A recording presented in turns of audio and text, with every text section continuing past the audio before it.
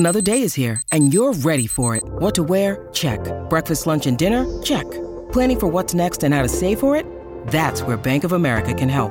For your financial to-dos, Bank of America has experts ready to help get you closer to your goals.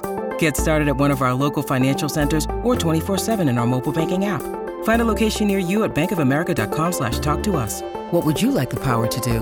Mobile banking requires downloading the app and is only available for select devices. Message and data rates may apply. Bank of America N.A., member FDIC. Hello and welcome to Audiobook Connection, behind the scenes with the creative teams. I'm Becky Parker Geist and I'm your host. Audiobook Connection is your place to learn about the audiobook creative process and for authors to learn valuable tips on producing and marketing your audiobooks. This podcast is sponsored by Pro Audio Voices, helping great stories come alive through audiobook production and marketing. Hello, and thank you for joining me. Today we're going to talk about what to do and how to deal with the situation of having tables in your audiobook. If you have tables in your book, you may be thinking you need to omit them in the audio. But before you do that, you should ask yourself a few questions. First of all, does the table provide information that will be valuable to the reader that is not already also contained in the text? If so, I'm going to encourage you to include some version of the table, and we'll get into the details of how that might look in just a bit. The second question you should ask is, what additional information are you trying to communicate by including that table? If it's statistics or trends or patterns, we're going to have a different kind of approach to the table itself than if it is text content. When I refer to text content, what I'm talking about is a situation where we may have, for example, a table that is included in the Banish Burnout book by Janice Litvin, and that is 2 columns. The first column is current stress and past memory. The second column heading is reality spin. In this case, there are just 2 columns, and the content of each cell within that table is text rather than numbers. The third question I'd like you to ask yourself is, might the listener benefit from both hearing the content and being able to see it on a page of your website? Most often, the answer to that third question is going to be yes. So, before you think of shortchanging your followers that chose the audio format, give them some bonuses instead. Those bonuses can be the information within the audiobook, but also that invitation to the website where you're going to give them the visual table that they would have received if they'd purchased a text format book, so either a print or an ebook. When your listeners show up and visit you on your website, that, of course, will benefit both you and them, or it should. When they come to your website, they should be ready to engage in your client value journey's next step for them. Assuming that you have valuable content, that means they're going to get more benefit. And of course, for you, it should also become more valuable because them staying with you as one of your followers is going to benefit you, your books, and your business.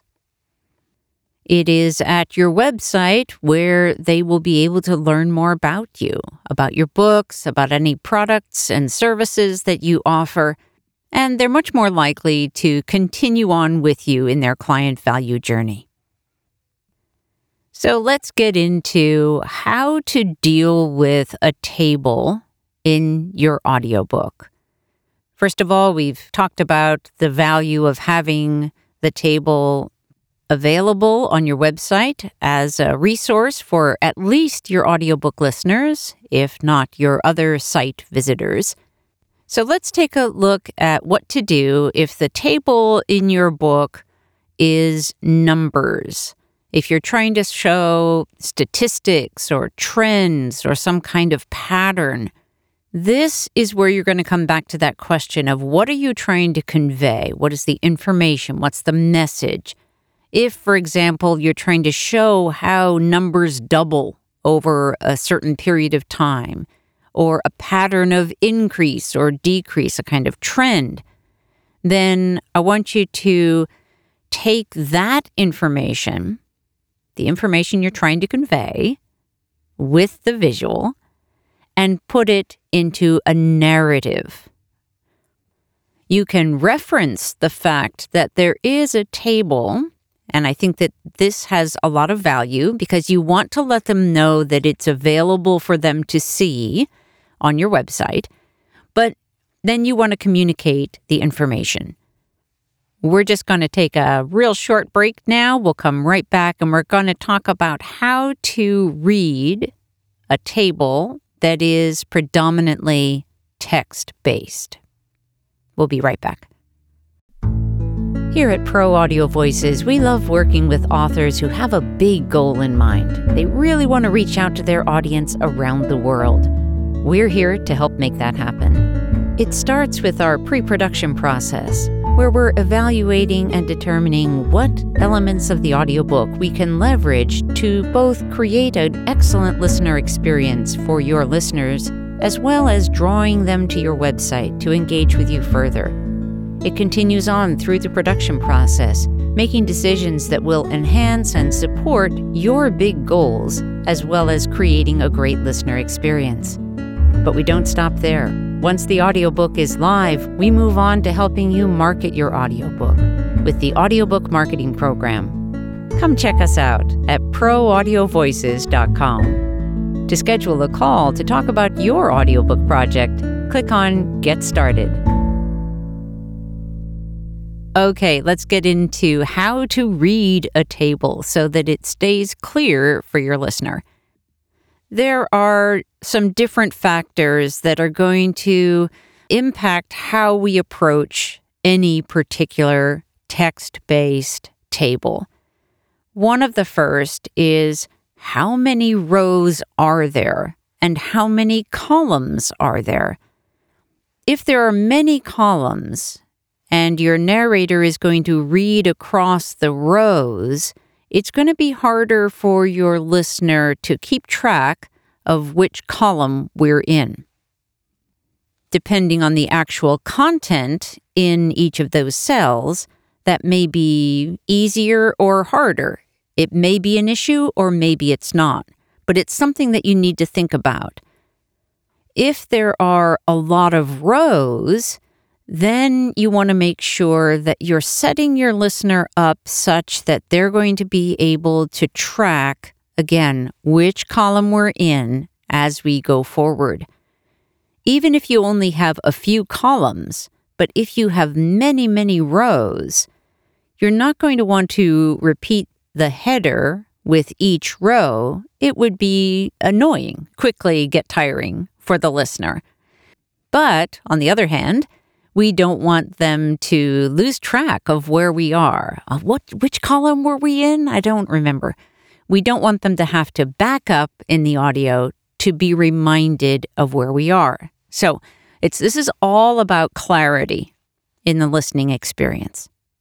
One way then to approach reading a table is you start off with reading the column heading across, and then when you start on the rows, if you have a row header or title, then you would start with that. But then you can reference back to what the column heading is. If we go back to our example from Janice Litvin's Banish Burnout Toolkit, the header for the first column is Current Stress and Past Memory. So we would start there, and then we would read the text in the first cell. Sarah, I can't believe Karen wants to borrow my PowerPoint slides, etc. Okay, continuing on. We finished that bit of text, and then we would go to reality spin. And then we would read, Karen reminds me of, okay, and then we'd continue the text in that cell. In this particular example, there's a fair amount of text in each cell.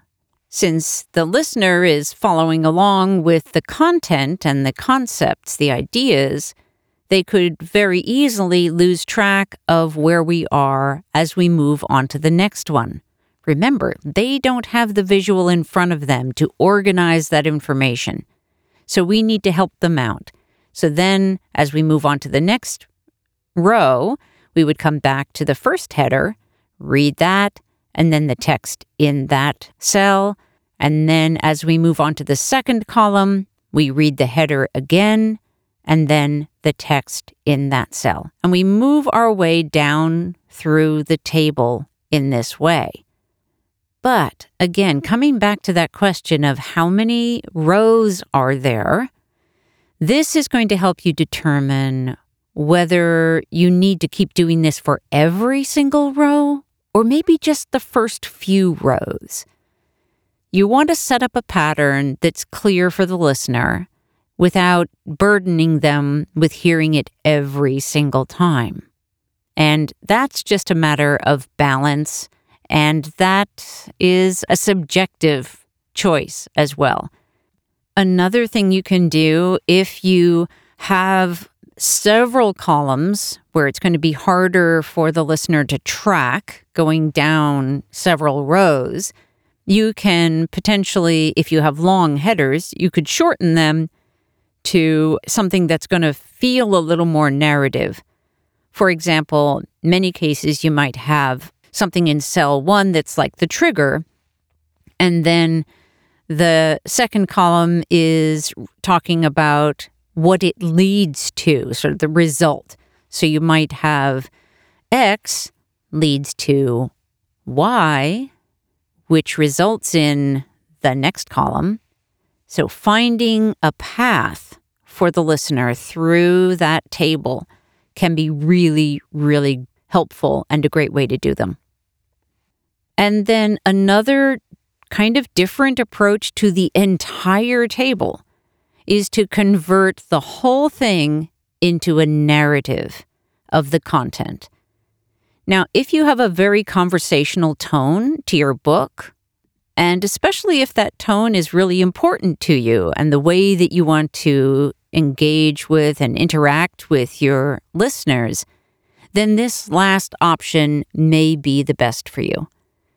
Just keep in mind that overall, whatever your choices are, whichever way that you approach dealing with this table, the main point is to help your listeners stay with you and not get lost. Because, again, the listener experience needs to stay at the top of your priority list. Thanks so much for joining me today. If you have questions about tables, you can find me at proaudiovoices.com. Thanks again. Thanks for joining us for Audiobook Connection, behind the scenes with the creative teams. Please take a moment to subscribe at audiobookconnection.com. The podcast is sponsored by Pro Audio Voices, helping great stories come alive through audiobook production and marketing. Learn more at proaudiovoices.com. Again, thanks for being with us, and please join us next week.